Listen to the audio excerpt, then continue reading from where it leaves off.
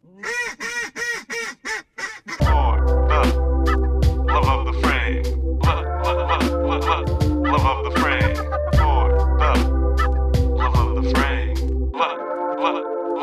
Love of the frame. Welcome to this week's edition of For the Love of the Frame. My name's Tim.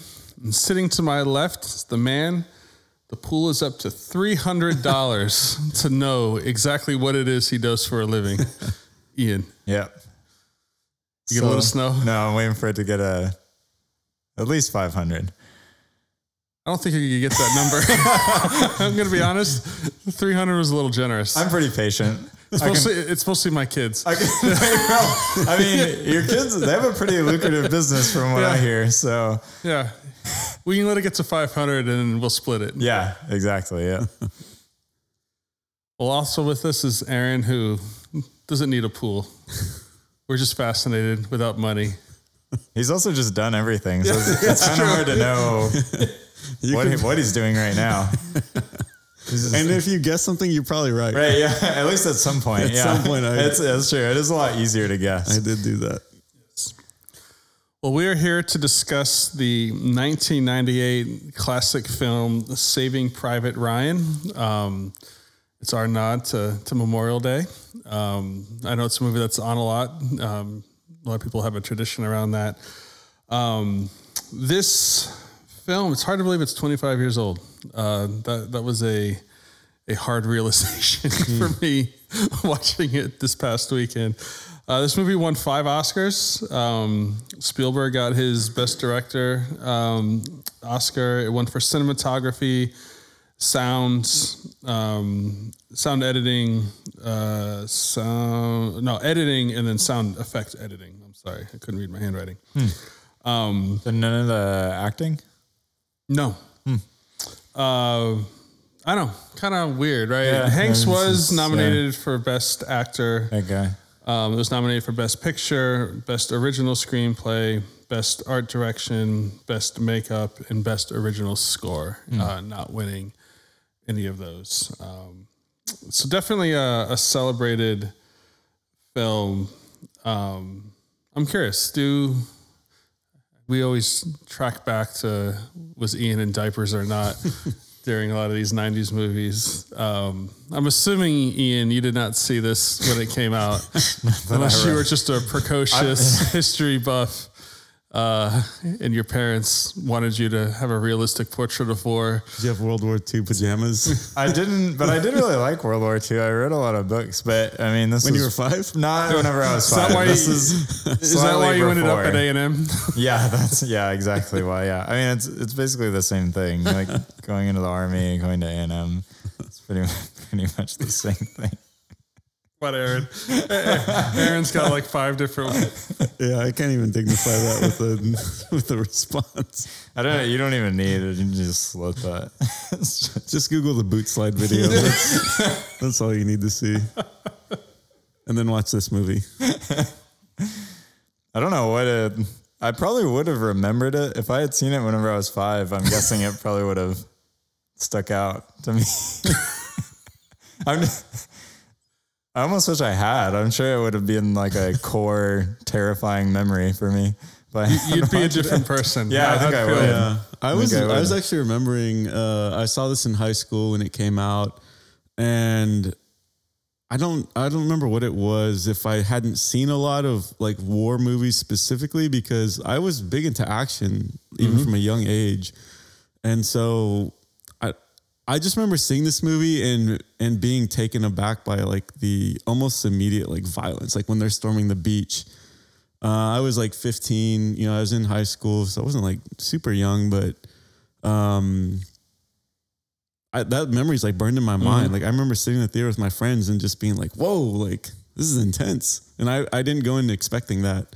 And so I remember liking the movie, liking all the characters. I think other than Tom Hanks, I mean, we were just saying so many names just came out of this movie. And I think at the time, Tom Hanks was probably the only one I recognized. Right. And I remember that's another thing that stuck with me was I was like, man, I like a lot of these characters. Right. And I found them like compelling. So, Those To are the this things day, that I still have remember. a soft spot in my heart for Barry Pepper. Yeah. Who plays the sniper guy. Oh yeah. Was he Roger Maris or Yeah. he did a baseball Yeah, movie? the HBO one, 61. Yeah, 61. Yeah. Yeah. But yeah, I remember that Barry Pepper was like the first time I saw this, I was like, that's my guy. Like Yeah. just something about him. I'm always going to bias towards the sniper in any one of those movies. I love the sniper guy. Yeah. Andy quotes a Bible verse before he Yeah. shoots everybody. What's Right. cooler than that? Exactly. I mean, come on. Exactly. That's- yeah. At the end when he's just like fire, he's Yeah. just like rapid Yeah. fire. He's just like, pulling it back and letting it go and And like just Bible he's verse, left-handed, Bible verse. and he I was like, like, oh my gosh, there's yeah, something it was- so cool about him. Yeah. Yeah. Yeah, I think if you're of a certain age, this is one of those movies where you have a very like real memory of the first time you saw it, especially if you saw it in the theater, Yeah. which a lot of people did. I vividly remember we were on vacation in South Carolina, and it was just growing up in New England, being in South Carolina in the summer, it was just like, I'm used to now, not used to, I've at least accepted what it's like being hot in Texas. Like, so it's just 95 degrees was just like, we're inside. And so we went to a lot of movies, and this came out, and, it was obviously something I wanted to see. And I remember going into the theater with my brother and getting into a really big fight because, so this is 98. So I was 19. So he'd have been 18, and he was just being the way like teenagers are, and kind of being flippant and being, treating it like an action movie, and I'm, I was, like, I got my degree in history. I was like, I was an American history major, and just like, this isn't just an action movie. No, this is like real. This is like have some respect, and being like, what the hell? Like, things are getting blown up, and and like we had like a legit, like, like not in the middle of the movie. It was after the movie, but it just, it tickled me because like, I think we watched this yesterday, and my two sons watched it with me, and they're 12 and 13. And my 13-year-old was behaving just like my brother. And that like masculine energy you have at that age where just you scoff at everything, and you have to, we all were that way. Yeah. And my 12-year-old was just like, he was just scolding him the whole time of like, no, like show some respect. Like that is because like during like the opening sequence with all the crosses in Normandy, he's just kind of like making fun of, just grasping at straws, trying to find something to, There's really not a lot there. I don't think he realized it was Yeah. a cemetery. He certainly didn't know that it was real. And so I kind of slid in there like that's a real place. And he just kind of that quiet realization. funny, yeah. But what you said, Aaron, is so, I think, vividly true of there had never been anything like that. That Normandy, that D-Day scene, Yeah. and the depiction of it, the realism of it, it was simultaneously the most gruesome, like filmed, I mean, limbs getting blown off, people dying, agony, just some of the even ironic, the one guy who gets hit in the helmet and he takes it off and then immediately gets clipped again. Like just all those little mini stories within the unfolding thing. You get the sense of the scale. You get the sense of just how overwhelming and hopeless that scene must have been. And it's the closest, and it's very, very far away, but the closest, any regular person who didn't live through that probably could get to that, kind of in that power of film way. And even watching it yesterday, 25 years later, that scene has not lost or not faded like an inch. It's incredible. And like my overwhelming memories of seeing it in the theater are exactly that D-Day scene. And then the really weird moment where, not even in the movie, but just this movie was filmed and Matt Damon was a nobody.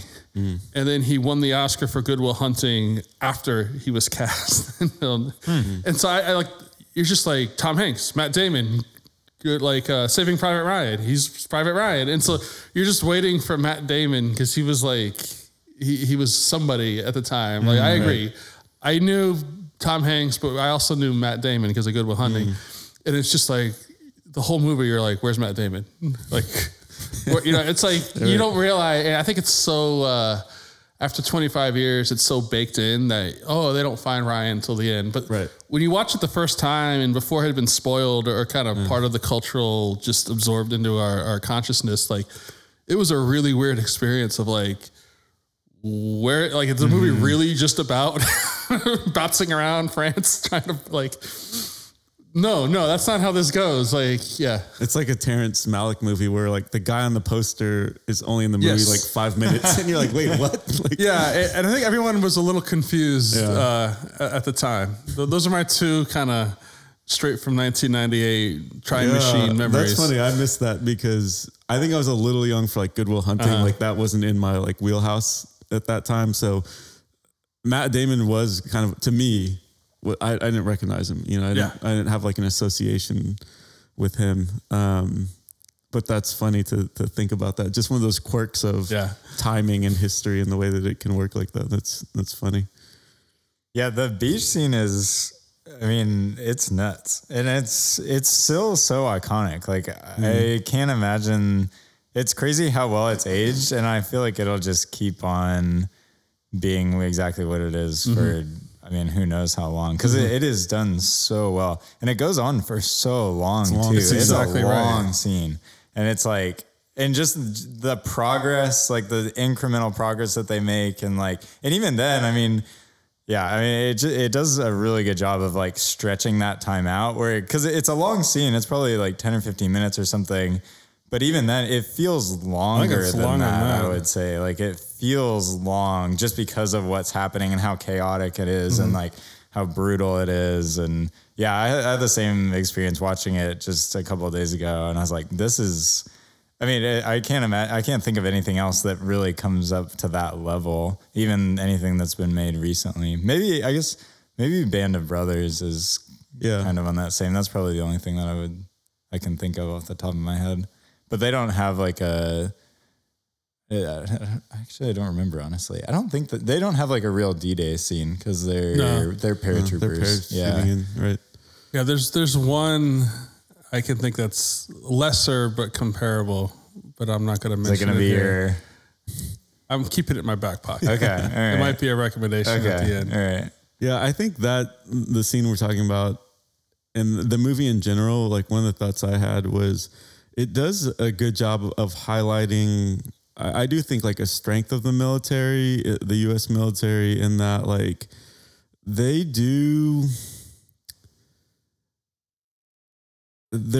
very good at like drilling and instilling like problem solving and how to think strategically, in the midst of because it's like, it's war, you know, you cannot predict like every scenario that an individual or a team is going to face.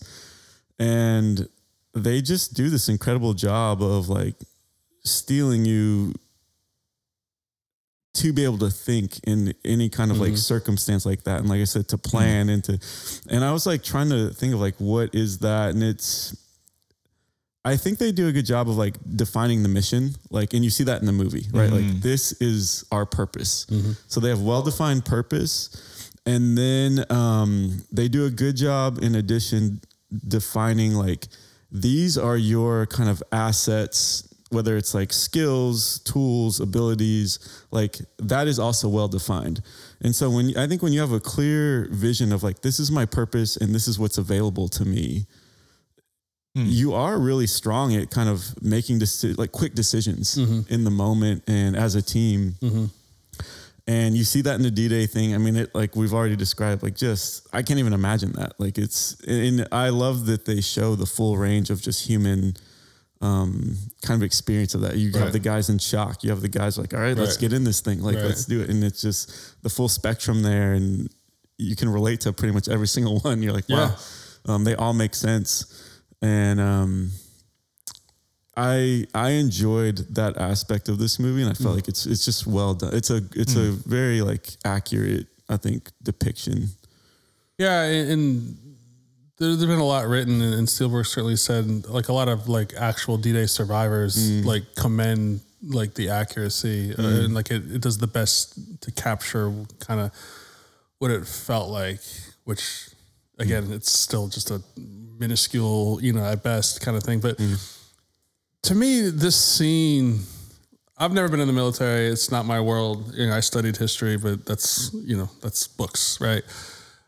But like the power of filmmaking, we celebrate that in this podcast, and we like to think about it and talk about it. But like from the very right, like it starts that scene, right? It starts, they're in the boats, and you get this like somber mood, and it's just these details, these choices Spielberg made, where some of the guys are like vomiting, and what other walk of life are you in a boat crammed in, and it's some like maybe 1 or 2, 3 guys just vomit at your feet. No one moves a muscle. Right. No one's yelling. No one is like, oh, what is going on? Like no one's repulsed. It shows how, like right there, without a single line of dialogue, it's showing these guys are locked in, right? You see some, praying the rosary, like they're highly stressed, they're terrified, but they're resolute. They're, and then you just go, and then it kind of hits, and the camera's jumping the whole time, which is conveying the confusion. It's conveying the chaos, and you land. And I love it because the boat gets there, they drop the thing, and immediately machine guns take out, like, just the high velocity. I mean, these guys don't have a chance. They're not even aiming for them. It's just some guy on the beach is just spraying them. You can't dodge it. There's no, it underscores the random nature of it. Like that guy happened to be assigned to sit in that seat. He never got off the boat. And that's a life, right? And then you see the guys fall off the edge and then drown in the equipment. That wasn't part of the plan, like I was even reading like historically, like those big X things, that are there. The metal structures. Yeah, they were there because they thought the invasion would be at high tide. Which would make sense because it would minimize the distance the soldiers would have to go. But they did it at low tide, and so they were exposed. But like that historical fact, like for whatever reason, I don't know why it stands out to me every time. But all the dead fish. Oh yeah. But it makes perfect sense. Like that amount of like ammunition and that amount of just explosions, just all of it. Yeah. There would be a massive amount of like dead fish washing up and. Just those kind of details. And you feel like the sense of randomness, the sense of helplessness, but the resoluteness, the fact that like these guys did manage in the most stressful of situations to like rely on that. It's remarkable. Like, in the way they kind of could band together and like what leadership looks like. Yeah. Knowing you're sending guys to their death, but it's got to be that way, and how to not, it's, I don't know, I'm curious, like what other things, like I'm just kind of shooting.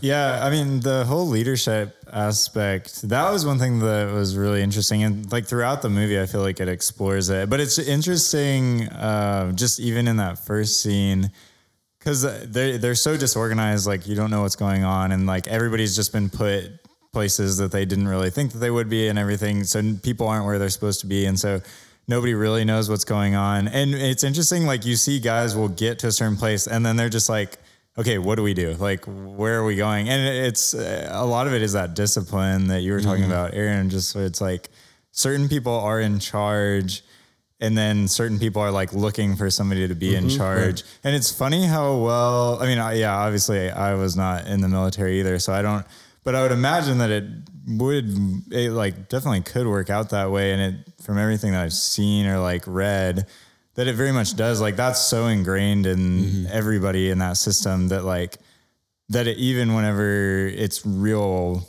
like that was what actually, how it plays out. And so it's just interesting that like Tom Hanks shows up somewhere and everybody's just like, okay, you're the commanding officer here. Nobody else is alive that's as high a rank as you are. What do we do? And then as soon as he starts saying stuff, everybody's like, okay, they like, just listen. We're doing it. Yeah. Which I think goes back to the mission thing that you were saying of like, just giving people something to do and something to move towards is really helpful. And it's an interesting picture too. I mean, I think a lot of war movies are like this, but it does show that like having a clear mission like that and a clear way of getting there, even if it's a really difficult path, it like simplifies things and it just like narrows your vision and that people are really capable of doing incredibly difficult things and incredibly like sacrificing things as long as like they feel equipped and as long as the vision and the mission is clear enough. Yeah, it's interesting that you brought up the kind of like structure of the military, because that was another aspect that stood out to me watching it this time, where because that is so ingrained in just your everyday life in the military, where it's like you walk around the base. And it's one of the things that's drilled in you in basic training. Like, these are the ranks. You have to know them. You have to know what every single thing on a person's sleeve means, because it could be someone you've never seen in your life, but you see them and you immediately know this person has authority over me, or I have authority over them. And it's strange because I remember going to like the finance office to update something with like my pay. Like, oh, here's my new checking account or routing numbers. And the person I'm talking to, they potentially like outranked me, and that immediately like shaped our interaction, because I was like, oh, I'm just an airman. This is a sergeant, or this is a lieutenant. Like, and it's weird because you're having these like normal, like that you would have in a job, right? Like I'm talking to the HR person essentially. Right. But there's this added layer of, oh, but they're a lieutenant. And so it's ingrained in your everyday life. And I think part of it's by design, so that when you are in these more intense scenarios, you're not sitting there trying to figure out, wait, who's in charge? Who should we listen to? Yeah. It's so automatic. It's just like, okay, this guy's got the stripes on his sleeves or the bars on his hat. Like, he's in charge. We listen to him. Like, we follow his direction. And then I really appreciated this time, Sergeant Horvath, Tom Sizemore, because he's the sergeant, he's the NCO, the non-commissioned officer. And I really appreciated his role, because I was a sergeant, I was an NCO. And it is this weird in between where you are like one of the guys, you're enlisted, but you're also like in leadership. And the NCO really is like this bridge between like officer and kind of enlisted. And the scene where they take out that little machine gun at like a radar station, that to me, that is like a perfect depiction of like what an NCO when pulls the gun and head burns. And it's like, yeah, exactly. Right there. Well done. That's how you do it. We are not going to Chili's for lunch. You are the lieutenant. But no, like, that like tension that he feels of like, these are the guys and he's one of them, but he has to like keep them in line, and the way that like the mission is being jeopardized by the kind of insubordination. Like he's trying to play his part and play his role. And it is a weird in-between role that exists in the military. And I found it challenging, but I liked how they depicted him. Because you also see him in other scenes, like he's taking care of the guys. Oh, like definitely. he is supposed to be the one who is like very personable, and like you're saying, Tim, like the captain is the one having to give these commands that he knows, I'm putting these guys' lives on the line. And so there is this kind of like separation of like they don't know, where's he from? What does he do? That they're giving you little signs of that, right? Like he's not the one who sits around the campfire at night and like just chit chats with them. They're kind of giving you little hints at that. The sergeant is the one who does. And so it's just all these interesting dynamics that they just like nailed. Yeah. Well, but then he's also the only one who's really in the captain's like inner circle. Right. Like he's the only one that will come to him and like they'll have these conversations whenever he doesn't really know what to do, or like whenever he's wrestling with the guilt of sending people to their death. Like the sergeant is the only one. So he really is bridging those two worlds. Yeah. Which is, it's super interesting. And he does a really good job. Yeah, like, he's great at it. And like the captain, he's telling one of the privates, he's like, complaints don't roll downhill. Yeah, like, I like that. Yeah. And that is, I was like, that. I heard that. Like, that is so true. Like, that's the way it works. Well, and it's so funny. Like, it's almost strange to me, like watching that movie and thinking that like the military obviously still exists. In more or less that same form It's today. basically the same. Yeah. And but I think our culture has gotten like, even during World War II, I would say our culture was probably fairly close to that, whereas like there were just some people that were in charge, some people that weren't, and it was like you kind of knew who was in charge and who was giving the orders and who wasn't, and it was a lot more clear cut. But now we've shifted so far away from that, where like every individual can kind of make their own decisions in every aspect of their life, which obviously there are good aspects of that. But you also see the confusion that comes with that. And it's interesting to see this world where it's so clear cut and everybody has their role and everybody knows their role. And whenever things get hard, that it actually, everything kind of snaps into place where you're not arguing about who's going to make the decisions or even what the mission is. Like there are maybe these arguments, but at the end of the day, you have one person who's making a decision and they're going to tell everybody else what to do. And everybody else is probably going to go along with it. And it's interesting seeing that system work and seeing the benefits to it in a culture that is like hyper individualized at this point. I think there is like an innate human longing for the most part to be under good leadership. Yeah. And I think we're in a season of whatever our cultural moment where we're very aware of like bad leadership and the negative fruits that come from that. And there's always a pendulum swing, right? And so, you know, we're kind of on that end, but it doesn't negate the fact that like people really do yearn for just good leadership that's not self-serving. And maybe even using that as a segue, I mean, Tom Hanks's character, Captain Miller, is such a, I mean, he was nominated. It's a fantastic performance. Really interesting character in a very almost quintessential Tom Hanks way.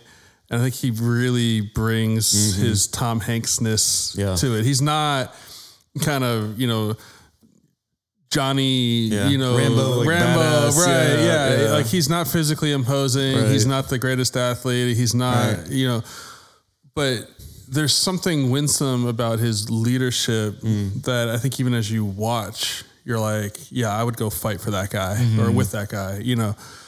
So I don't know. I just thought I'd create a little space. Like what do you, or just what's your take on Captain? He's the main character, obviously. But just particularly through the lens of like his leadership and what's distinctive about it, or how does he go about doing it? I really like the way that Captain Miller brings Private Upham along.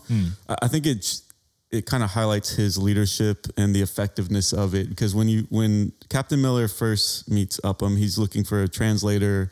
Upham's this guy who entered the war for, you know, on a completely different mission, which is also something that's very common in the military. You have orders to do one thing, and then all of a sudden it's like, nope, you're doing this now. But the way that Captain Miller, he doesn't lower the standard. He's like, this is the expectation. You are a soldier. This is what you are called to do. Did you shoot that Leave the gun? typewriter. Did you shoot that gun in basic training? Then you're qualified. Right. You know, like you have been given what you need. This is what you're capable of. Like he doesn't bend on that. Yeah. But he is still patient with him and bringing him in, understanding, okay, this guy wasn't a ranger. He wasn't a paratrooper. Like he carries a typewriter, like, you know, as opposed to a rifle. Like He's a nerd.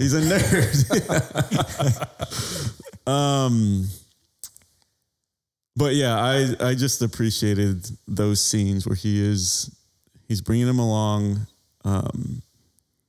He's applying the right amount of pressure. He's not being too easy or too soft on him, but he is understanding. Yeah, it's just interesting. I mean, I'm sure we'll get to this, but the way that Upham, like, his whole arc is super interesting. And so it's interesting to watch Captain Miller bring him along, but then, yeah, he doesn't get where you want him to be. Right. By the end of the movie, definitely not. But you don't fault the captain for that. Sure. Yeah. Because you do see him, like, you see him leading well. And one of the things that I like really stuck out to me was one of the things that you were talking about, Aaron, where he's talking about like gripes only go upward, they only go up the chain. And I feel like you see the way that he navigates that so well, like, because they're legitimately complaining about something and they're not happy about doing something. And the way that he uses humor, I feel like it's really well done. Like he's a master at it. Like of just putting in that one-liner whenever he needs to do it to like dissolve the tension and to like kind of sidetrack everybody, but enough to where like they're still on the same page and they're still going to the same place on the same mission. But like he's able to use his humor to dissolve any amount of like, I don't know, like any real like tension or just like ill will, really. And he does that really well. And I feel like that's one of the things that makes him a really good leader is he knows when to step in and say something. And then he also knows when to just like let them in, just like talk amongst themselves and, kind of do their own thing. But it works really well. But then you also see him using humor to really just to like cope, just to deal with what's going on around him. Cause I mean, it's a brutal, like you see so many people die in this movie, but it doesn't feel like a John Wick where there's like just people getting shot in the head over and over again and you don't really care. Like it feels like everybody who dies in this is like, it feels real to some degree and you feel the weight of it partly because he feels the weight of it. But you see him you see all the different ways that he copes with losing men. And that was really interesting to me, especially whenever he's talking in the church, to the sergeant about how he copes with that. That was super interesting to me. I don't know if you want to. Yeah, it kind of feeds into, I think, what I gravitated most with Captain Miller, and his depiction of, he's so like grounded and he's a realist. And I think his leadership as displayed in the film, he knows who he is and he's confident in who he is. So he doesn't have to rely on his rank, even though he's entitled to, as an inherent like sledgehammer or like, shut up, maggot, or I don't need to hear from you. Look at my sleeve says this, like, and there is a time and a place to assert that.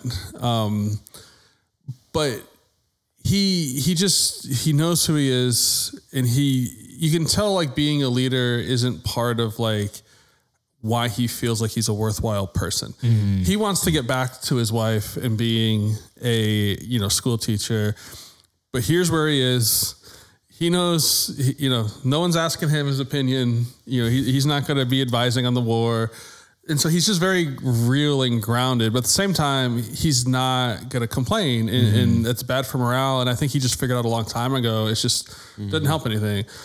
But he's not getting on the other guys for griping. He understands it's a needed thing. And so he's just inherently confident in he leads from a place of like consensus building, but not in a democracy way, if that makes sense. Maybe that doesn't make sense, but it's all right, here's my role. I'm going to execute the role. I'm going to ask you to execute your role. I'm going to hold you to a standard, but we're still guys, like you're still soldiers. And the one scene where, Horvath, like, after the machine gun and and again, the dead cows, you got the dead fish, the dead cows. I don't know why the dead animals I'm like, that's awesome. Like those poor cows, but like they have cows in France. They clearly would have been shot. Like you would expect animal carcass. I don't know why that never occurred to me, but, and he tells, Ed Burns, like, you know what? I get it. And he even shares like, I don't like this mission either. I don't know who Ryan is. Right.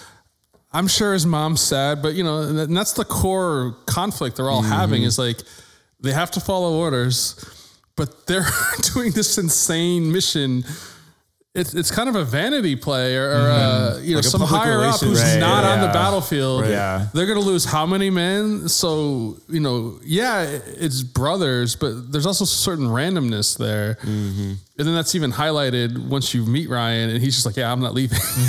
These are my brothers now, which you get, there's a certain admirable quality to that, but he's very in touch with all that. He's not faking it and being like, no, like where his heart isn't in it, but he's going to toe the company line because that's what he's supposed to do. Like he's true to himself, but within understanding like the scope of authority and how it serves people, the soldiers in his command.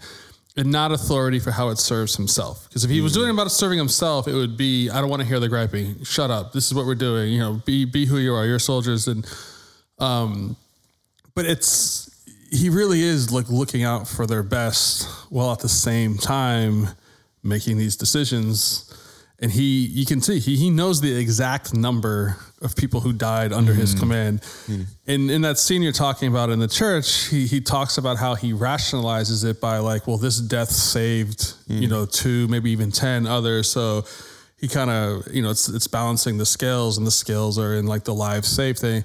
And then he freely acknowledges like that's just a mental crutch, and it's probably not true. Like he has the wherewithal and the groundedness to stare that fact in the face, even as he, wants it to be true.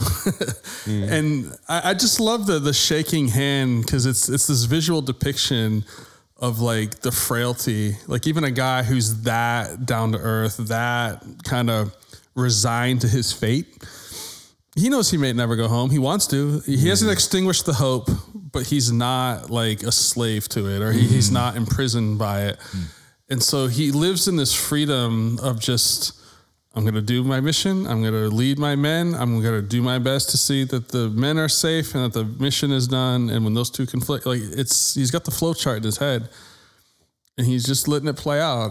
And there's just something winsome and attractive about a guy who isn't doing it for his own ego, isn't doing it because he's a great leader and he wants these people to see him as a great leader. He's very, I guess it's humble leadership. He's very empty of himself, but not abdicating what it is to be a leader. Yeah, because he's not taking himself too seriously. And like in some ways, he almost just isn't taking like everything that's going on around him too seriously. Like he obviously recognizes the gravity of the situation, but I think he also knows, like you were saying, there's a tension in like the way that he rationalizes it. And he knows if he looks at it for too long, it's not going to hold up and it's not going to be satisfying. And so there's a way where he thinks about things enough to where he wants to make the right decisions. And then he kind of just goes with it and just accepts whatever is going to happen, and just realizes that he's not going to always make the right decisions, not always going to be in control, and that like there are going to be real consequences of that for him and for other people, and that he has to bear the responsibility for. But then he doesn't let that paralyze him, right? Which I think is,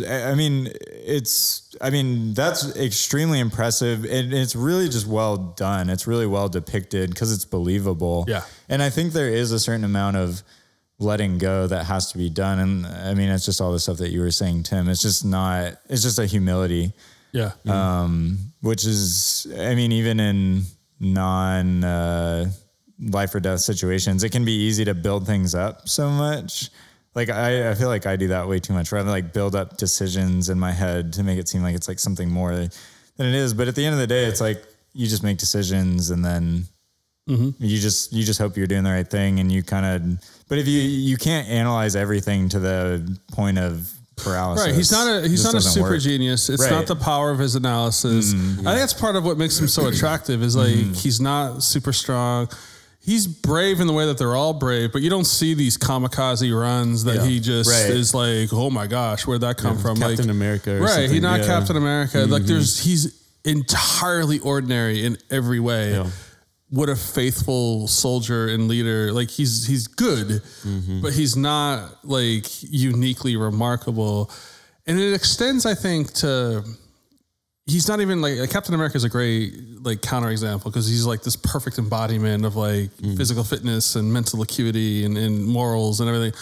Like Miller was all ready to execute that German guy. Yeah, he was mad. He was mad. And he absolutely had no qualm. I mean, that's a war crime, right? I mean, that guy was surrendered. You're not supposed to shoot. No one would ever have known about it. You know. And honestly, he was not torn up. It was the interpreter who was torn up on the morality of it. Nobody else cared. And he was very in line with that. And you can step off the battlefield. You can step back and from a distance be like, no, that's moral weakness. Like, we have rules. That guy, surrendered. It's war. It wasn't personal. If the situation was reversed, we wouldn't want the German guy killing the American soldier for doing his job, all those things. But like, they didn't try to paint him that way. And the other scene that comes to mind is earlier when that French family is trying to like give their girl, it's this picture of desperation, and and he like it's one time he like flips his lid when Vin Diesel is just like, oh, she reminds me of my niece, and he's just like, this is not a time to be, like, he's like, oh, we'll just drop her off at the next town. Yeah. And he hard line, there's no like kind of empathy or humanity, there's a way of like, well, is it really, and obviously we know Vin Diesel gets sniped 2 minutes later, but it's outside the mission, outside the scope. Like he's not guided by his heartstrings, or he's not guided, just these other things. It's what you need a leader to do. Like Vin Diesel was a compassionate thing that wasn't a time for compassion, and it needed to be cut off. And, he was proven right shortly after, but it still probably felt dehumanizing, and even like when ultimately the interpreter wins the day and they don't execute the German soldier, like his way of trying to bring unity back, because they're all mad at that point. They're fried. People died who shouldn't have died. They're mad at the mission. They're mad at the decision to take out the machine gun. And because that's the other thing, the leadership thing. Yeah. They could have gone around. Gone around it. Yeah. And that's him looking out for the big picture, the way leaders need to do. The safety of his men would have been going around, but he knows someone else would have taken that right in the teeth, and it would have been probably more losses. So he did the morally hard thing, the self-sacrificing thing, and taking on that. Well, then he goes up there too. Yeah, and he takes the middle one route. Who goes in the middle. Yeah, exactly. And that's leading by example. Yeah. And then lets the interpreter be hiding back, because that guy is not a hardcore soldier. Yeah. But when they're fractured and, the guy's threatening to walk off, the one guy, Horvath's got the gun, and that's when he brings out the story. That's where he kind of brings it up. And then it's just this brilliant way of finishing it, of just every life that's killed is like, makes me feel further away from kind of who I am, where I want to be. So he's not afraid of taking life. And I'm actually curious, maybe even using this, and if you have more to say, then stay here, but the film's playing with like mortality. Like there's a pendulum between like just some really heart-rendering, like sad deaths, like the French with the kids, and these moments where you really feel it, and then these moments of just the callousness of just savage destruction everywhere, and you see the way people and the soldiers, their way of coping is to just almost be flippant, disrespectful in some places, and I think Miller himself embodies, that pendulum. I don't know if that's something that caught your eye, or if you want to keep talking about Miller, that's cool. Yeah, I don't know if I have. I'm trying to think if I have anything interesting to say about that. I mean, it definitely, it pulls in a lot of ideas around that. But yeah, one of them is just like the randomness of war. And it's just like some people just get killed and some people don't. And you don't really know. It's like there's no real reason why or why not. Yeah, I think there's something inherent, at least to war movies, and it's something that they plumb and go to a lot. But I think, is it Stalin who said like one death is a tragedy and a million deaths is a statistic? Yeah. And what he's getting at is that, you can, with one death, it's like that person had a mom, or that there's a story, there's, loss there. It's tragic, but a million, it's just like the human mind and heart, and we just can't process that much sadness and death and destruction. And you just get overwhelmed, and there's a desensitizing, I think you'll see it, some of those, jobs that are kind of very almost like gallows humor, like that's where the term comes from, right? I think if you're on the front lines and like ERs or just certain things, like you get a callousness that I think if you're on the outside, it feels like, whoa, like you lost your humanity. But I think on the inside, it's a coping mechanism that you need to do to not like cry all the time. And it's just interesting to see that displayed. I guess the scene I'm thinking of is when they are looking for Ryan and they like are counting the dog. They're going through the guy who like crashed the plane. All these people died, and they need to either rule out that Ryan's alive or dead. Or they're trying to find information. So they're sitting there, and it's this bag of dead people's dog tags. Everyone a story, and they're almost playing poker with it. They're and just there's no recognition. And then there's this line of wounded soldiers, and like these are their friends and brothers and everything, and like they're watching the guys on their own side almost make light and joking back and forth and kind of getting mad. Oh, you ruined my pile, and and just like that interplay.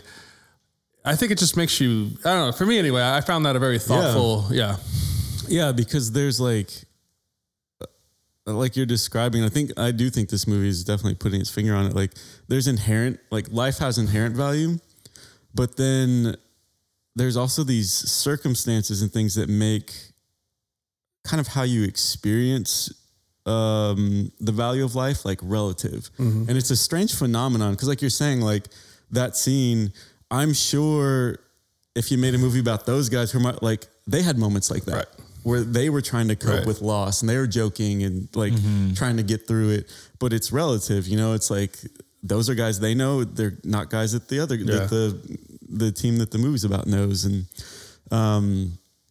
it is interesting because the movie's playing with that a lot in terms of, like Saving Private Ryan. Like you've got a team of whatever it is, 8 or 9 guys, all putting their life on the line for one guy. It's a strange, and every time I watch this, I kind of feel myself going back and forth. Like I can understand it. I don't, it frustrates me. It's admirable. It's cool. Like, and it's, that true story of the Mrs. Bixby letter. Yep. Even that, I didn't quite get like the point. Because he reads it and like the point of the letter is like, you made this awesome sacrifice. Like, thank you.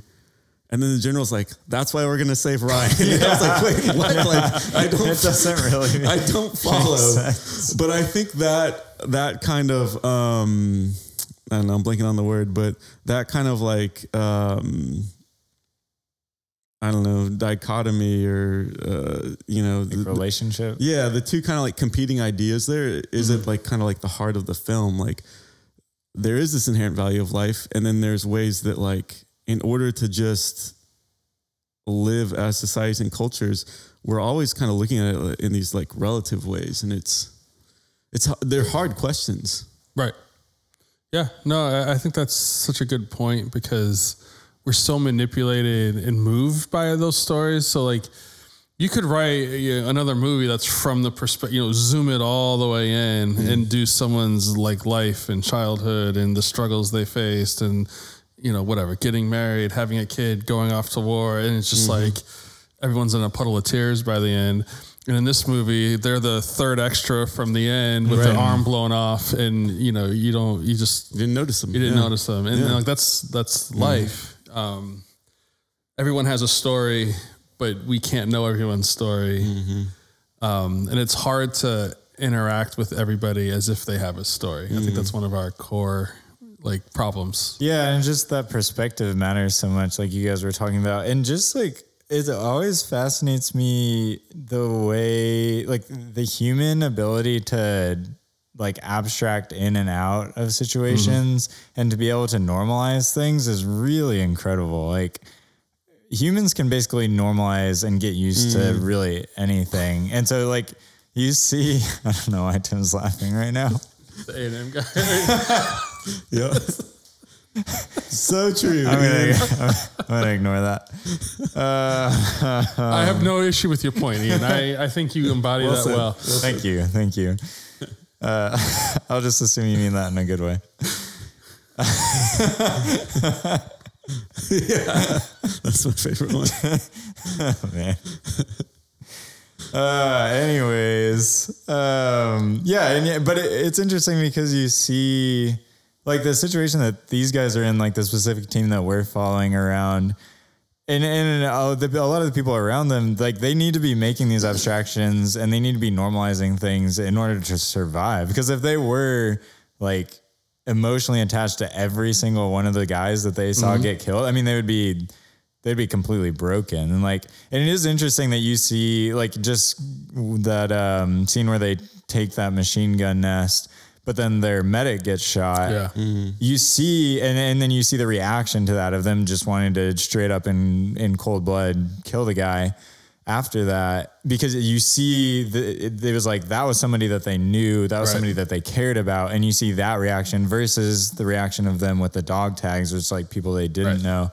But then it's hard to fault them because it's like, should they have the same reaction to every single one of those people? Because they really would be immobile. Like they couldn't do anything.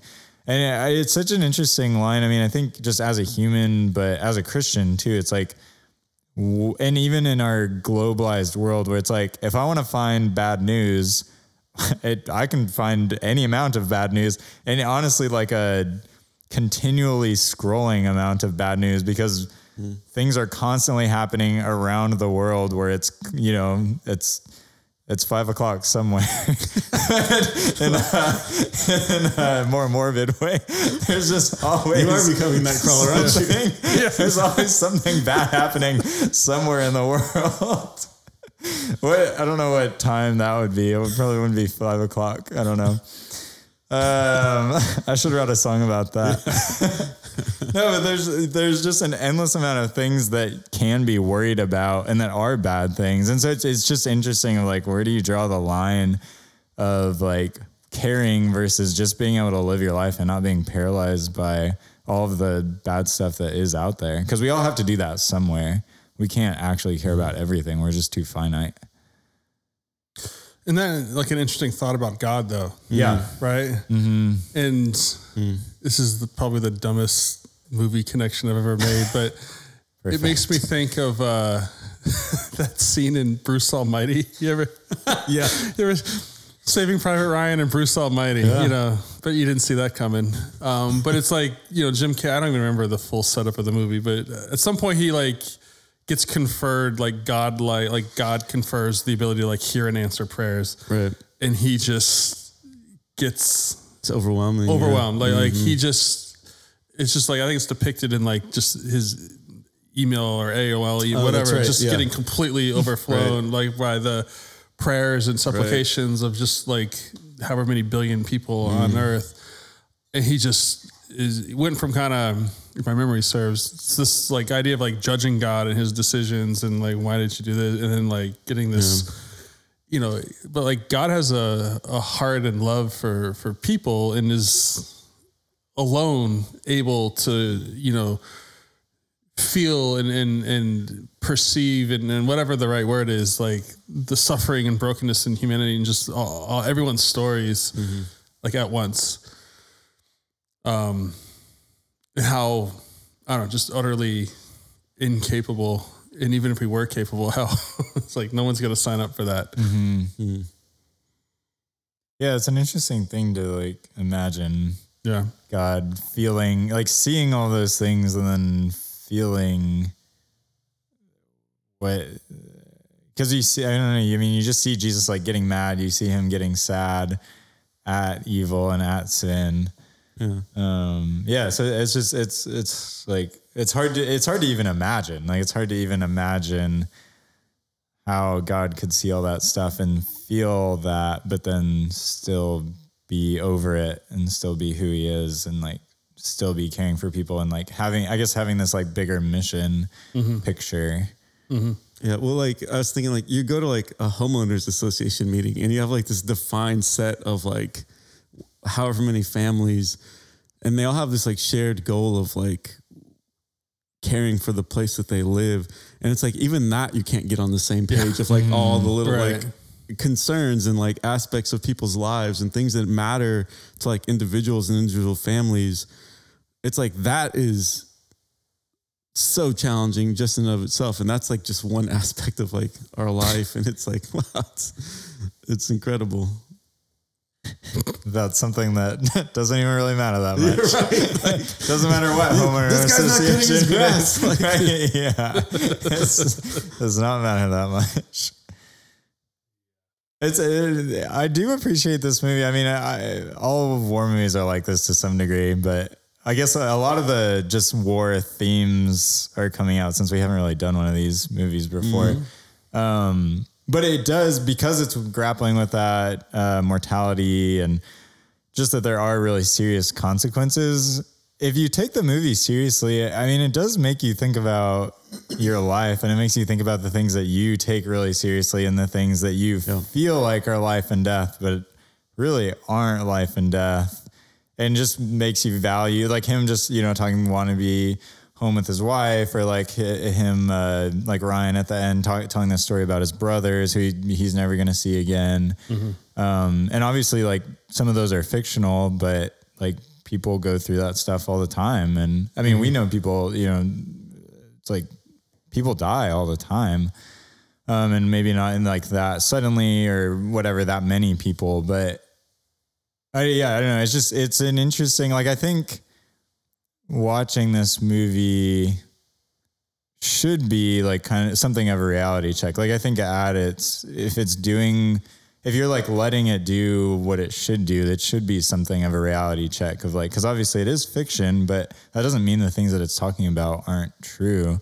That, there's just, we tend to take things way more seriously than they should in a lot of ways. And we tend to value things really highly that maybe shouldn't be valued that highly. Yeah, it reminds me of the adage that like hard times make hard people, hard people make soft times make soft people, and soft people make hard times. And like, you know, that you can analyze history through exactly that, you know, over times or generations or whatnot. And I think there's something to that. And I think it's like hard times makes you have to focus on self-sacrifice. Like it's imposed on you, right? Like it or not. Right. You know, and so like a lot of these guys are, you know, and it's not like yay war, but the amount of even at the home front, right? Like people had to go without people, you know, no one was untouched. But it created like this indelible understanding that like life's not about just your personal fulfillment. Like it just can't be. And, you know, it's kind of, I don't know, it's just listening to you kind of made me think of that. Like it is like we want to gravitate towards like when there aren't those existential threats and when we're more or less secure, more or less, you know, financially secure, those kind of things, like all those other things creep in that pull us away into, you know, self-sacrifice, because we don't have to. And there's just an inevitable human pull towards, if we're not pushed into, you know, like a self-sacrificial orientation for the good of other people, you know, for civic duty, whatever it may be, it's drifting happens in one direction. I guess is my, what I'm trying to get at. Yeah. For all of us. Yeah, which is unfortunate. It's always in that direction. Yeah, it's just funny. Like whenever you have something really big like that, it just seems like it really focuses things and it takes away a lot of the gray. Where it's like at that point you were either helping the war effort or you were hurting the war effort. Basically, like there wasn't a lot of middle ground. Like I'm sure there was some, but there was less. It feels like, whereas in like when right now. There's just so much gray area. Like there's not a lot of like good or bad. And I mean, you can make a ton of arguments about like whether the way the military is run is, you know, actually good or bad or whatever. But like there was a mission, and especially with World War II, it's always looked back at as like something good was actually being done there from the Allies side. And so it makes the like good versus evil comparisons a lot easier than whenever it gets more gray. But just, whenever we're in our normal lives right now, there just aren't these like massive moral quandaries. And so it's like, we really have to like tread our own path and figure out how we're going to live and what that looks like. And like because there's so much gray, it's easy to just skate by on like being pretty neutral in some ways. But like from a Christian perspective, we're very much not called to be that. We're very much called to like live in a way that is self-sacrificial and really live like almost like it's wartime to some degree. But like living that out whenever the physical reality doesn't match that is a lot harder, I would say. And so it's just, it's another one of those perspective things and things that we can kind of abstract either into or out of. And it really depends on like what you're focusing on and what you're actually thinking about in your everyday. It kind of reminds me of the beach, where some people are just stunned. Some, there's this wide range of reactions to like, and there's carnage happening all around them, but it's like, not everyone can see it. Not everyone can like interact with it. And I forget who it is, but I think Tom Hanks, at some point he's like, all right, like let's get in the war. Like, he kind of collects some guys. He's like, let's get in this thing. And once there's that kind of like call to action, they're able to like switch on and be like, all right, let's do this. Like, and I do think like you're saying, Ian, like it is a little more abstract in everyday life, but like what's true is like there is carnage all around us. People are hurting. They are being hurt. Like sin is real and it is causing pain and like death. And I think there's ways that we can also just kind of become numb to it or just like in shock and we're just not seeing it. But part of being a Christian is that your eyes have been opened to the realities of what's going on. And it's like you sometimes you do need that call, like let's get in the fight, like which for us is like loving people, caring for them, knowing them, and it's the ways that we're meant to be actively involved in the lives of others. But you can lose sight of that and you can become numb to it. And but there's that parallel. Yeah, and I'm glad you mentioned that because the thought occurred to me earlier, and I lost it before I could speak it, but. On the beach, and I think just in general, like self-preservation, the impulse to hunker down, the like, holy crap, there's a lot of Germans with a lot of big guns on cliffs. Like, you want me to walk towards that? Right. That part of you that's just like, I made it this far. I am just going to sit here. And that scene depicted a few people in that side, and they almost inevitably got hit. Yeah. Even though all that's going on, like you gotta advance, you gotta go forward. There's a mission to be done and you're not going to accomplish it hoping not to get hit. You gotta be for something. You gotta be straining towards something. And you just can't, the impulse for self-preservation, it doesn't lead to good outcomes. And that's not saying that soldiers don't rest or that soldiers don't take time off to eat, or if they get wounded, they don't go to the hospital and get stitched. Like that's not what I'm talking about. But this maybe is a segue to, I think, where Ian was wanting to go, and certainly where I want to go. A little analysis on Upham, private or whatever, Upham, the translator. Definitely the most Ian-like character. No, wow. I don't object to a lot of the. I mean that by he's clearly a poet. He's a lover of literature. He's well read. No, he is a like man this. of culture. No. He is a man of refined tastes. That's all I meant. No, I don't like this. I would blend in with those guys. Trust me. Yeah, just like Upham. Trust me. Yeah, but no, I just wanted to hand the baton off to you. Like, I think he's definitely a fascinating character. Yeah. And one that anyway. I mean, he's super interesting. Like, I just remember seeing this. That was probably the thing that stuck out to me the most whenever I first saw this is how you want him to be there and you want him to like be there for these guys that have come, like, he's come so long with, and that, like, by the end, like, kind of have adopted him. And then he just can't do it, or he won't do it. And you really don't get a lot of insight. Even watching it this time, I was like, I didn't really get where he was at the end, because he sees that same prisoner, the guy that they let go and that he really advocated for. He's the only reason that guy was right. let The go. only reason that guy's still alive, and he sees him, but then he has the opportunity to shoot him, like, in active engagement, doesn't do that, and then waits until it's a war crime, right? Even though he was advocating for maybe it. he just wants to make up for it because he didn't shoot him earlier. I mean, but it feels like realistic. It doesn't feel like outlandish, just that he does all these like things that you don't want, especially watching it as like a teenage boy. It's just like, what are you doing? You're doing the wrong thing. Like in so many of these situations, you're doing the wrong thing.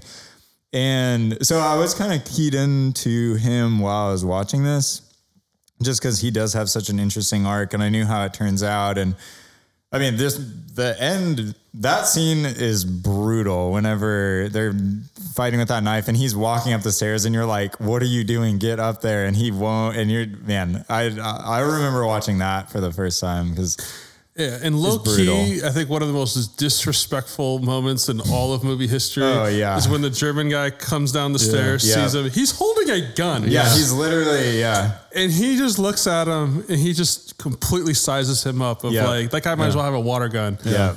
Not afraid at all. Doesn't shoot him. Doesn't give him the dignity of shooting him. Right. The enemy combatant with a gun on the stairwell after having just plunged a knife in the other guy. Just doesn't say anything to him, just looks at him and then assesses him like a puppy dog and just moves it. And walks past him, turns his back to him with the gun. I mean, that's low key like one of the biggest, most disrespectful burns of like, I mean, he destroyed him in that moment. Like that is they really underplay it too. But anyway, it's a great. I mean, it's brutal, but it's brutal. Really well done. But I think one of the things that I keyed in on was that Upham, like I was kind of trying to figure out this time, like, what is his arc? Like, where does he come from? Where does he go? And one of the things that I noticed about him is that he is very self-obsessed. Like he's just always looking at things through the lens of like his experience.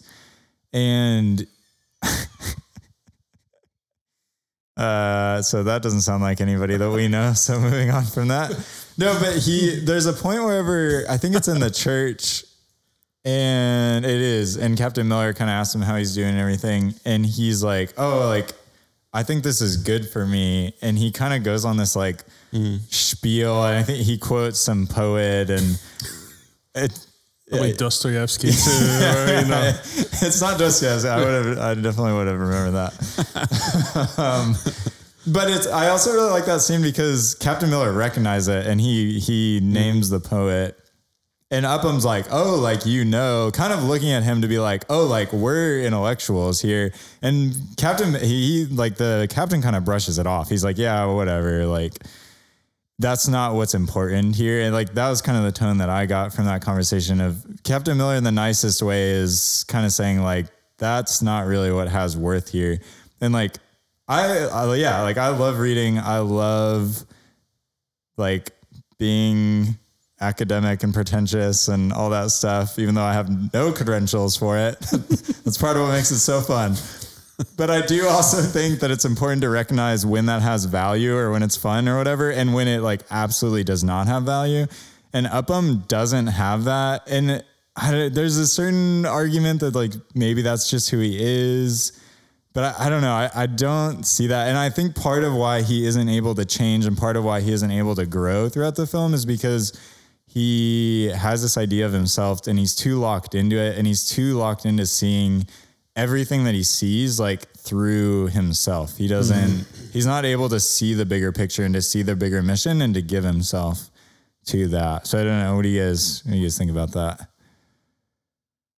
Bill Parcells. If they don't bite when they're puppies, they don't bite when they're big. I don't know what that is. Okay. But no, I agree. I think he is a fascinating character because like I feel for him and then I'm frustrated by him. Yeah. And like I have like a wide range of like emotions when it comes to him when I watch his story, because it's like it's like, well, you join the army, kind of like the conversation that Captain Miller first has with them. It's like, what did you expect? Right. Like, yeah. What did you think was happening in basic training when they put a gun in your hands and you shot it? Like, and he seems to think like, okay, that was just whatever. And now I'm this interpreter and I write articles. And so that's frustrating. But then it's like, you also see that, I agree with what you're saying. He's just not that guy. Like he's not a warrior. He's not a fighter. Like, he's definitely not by nature. there's a like when that battle first begins on the bridge, like he's in it. You know, he's running around. He's carrying the ammo. Like he seems to be playing a part that's like appropriate to him, and Right, like who yeah. he is, and he doesn't turn into Rambo either. He doesn't turn into Captain America. Right. Like, Yeah, and he's not up in the Right. clock tower like picking sniping right. people. Yeah. Right. But it's like, and then he has this moment that you've already described where it's just like, you can tell it's a moment that's like too big for him. It's overwhelming. And when he meets that overwhelming moment, he just reverts back to that, you know, that like, more kind of like self-focused or however you want to describe it, person. And I know it's interesting. What is the movie saying with that? Like it's. Yeah, I was describing earlier seeing this in the movie theater, and my takeaways being that D-Day invasion. Why wasn't Matt Damon in this movie earlier? The third one, and it's just like, it's a time machine back there. Like, I had such a strong reaction to Upham. Like, I considered him the worst villain in cinematic history. I was like, I hate that guy. When I saw this in the theater, Yeah. I remember like being mad about it. I carried that with me for like a week. I would like wake up in the middle of the night and be like, I can't believe he lit that guy. Yeah. I like legitimately, it just nestled in my soul, and I would get mad of like the cowardice. Yeah. And it's such a brilliantly acted, I mean, even the casting, is. he's so slight. Yeah. And the conflict he's feeling, he knows he's being a coward. And like this whole movie is just covered with sacrifice and these, you know, and Upham himself, like he tagged like to, you know, he was who he was. And there's that infuriating, like it's one thing to just cower behind a tree, you know, cause you lost your nerve, but like your cowardice led to the deaths of all. He's like listening to it. Right. He's listening to it. He's right there. It's not like man. indirectly he wasn't aware, hiding behind a tree. And like, all you had to do is just like distract the guy, let the guy who's about to get killed do the killing for you. If you Right, can, yeah. just be a distraction. You know, Yeah. like you had a gun. just go up there and yell or something. Right. Yeah. Something. And he couldn't, you know, and he's agonizing over it. And it's such this depiction in, anyway, I think especially for like guys, it's like you can be a lot of things, like a coward who lets your brothers down. Right. Yeah. It's really hard to get lower than that in kind of the guy economy. And I think it does a great job of like bringing that out of you watching it. But I think as I've gotten like older and mature, you know, like you have a very sympathetic, but not wrong, like take on it. Like he was he didn't sign up for that. At the same time, like you were saying earlier, like your assignment changes all the time. And no one was saying charge this hill slow, like alone and take down this machine gunner. Yeah. It's shoot a guy in the back who's murdering the guy, right? I mean, it's the easiest, pretty much the easiest assignment you could have, you know, and I understand it's difficult taking a human life, but then he does it a couple, like not very long later. And I think that has a way. And at first I thought it was meant to be this like redemptive arc of like, look, he had the cojones after all. I don't think that's the intended. I don't think so either. I agree with that. And I think it shows just how war isn't logical. Yeah. And people rise to occasions and people shrink from occasions and hardened people crack and people you overlook rise to the occasion at times. And I think at the core of it though, it's to me anyway, I go back to this idea of like self like preservation. Like he dipped his toe in the war effort. Like he wanted, you know, I'll shoot a gun in basic, but I'm here to interpret. I'm here to write articles. My German is flawless. My friend, you know, whatever slight accent he had, he was clean.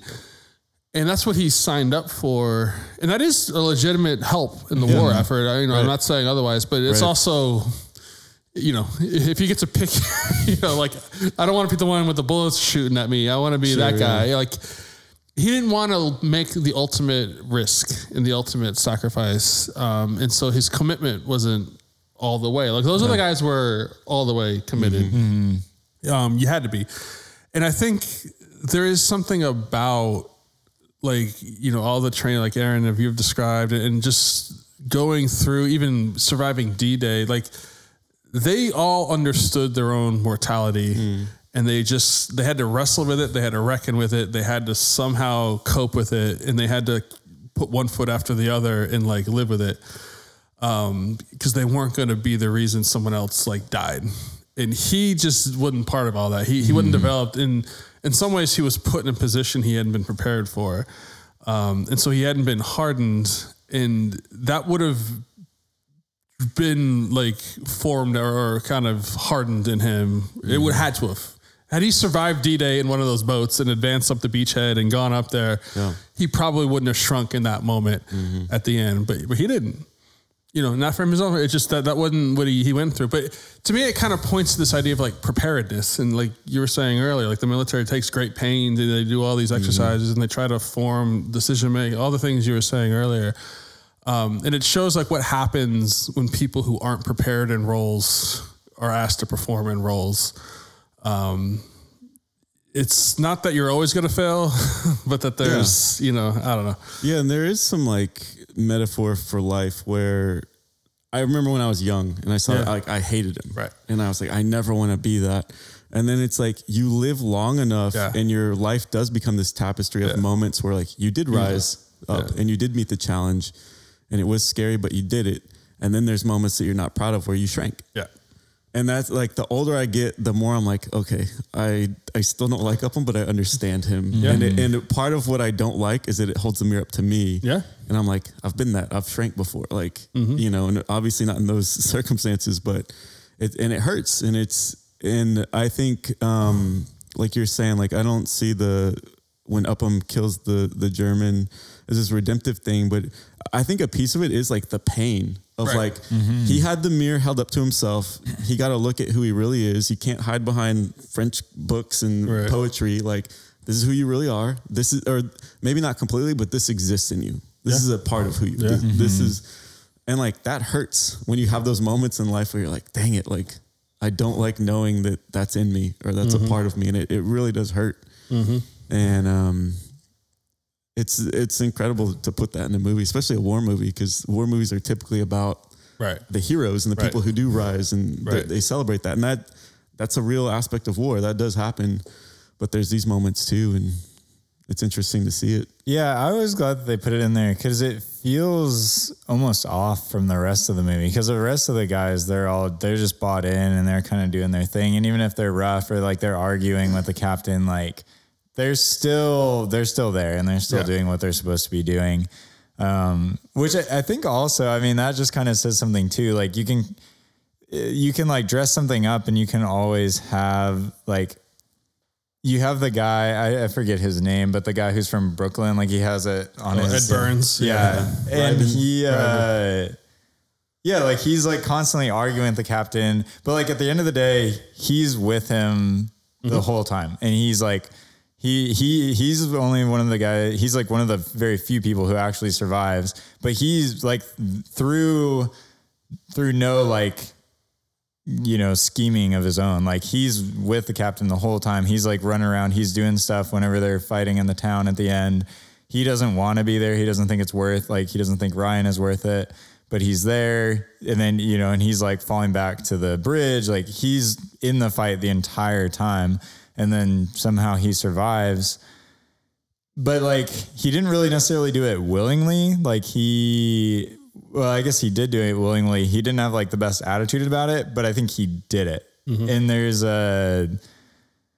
just like parallels there. I feel like there's a parable actually where it talks about that, where it's like, there's the two sons and one of them says like, I think it's like talking about farming, because it's always talking about farming, but it's like who, you know, maybe they're not sons, whatever, they're workers, something.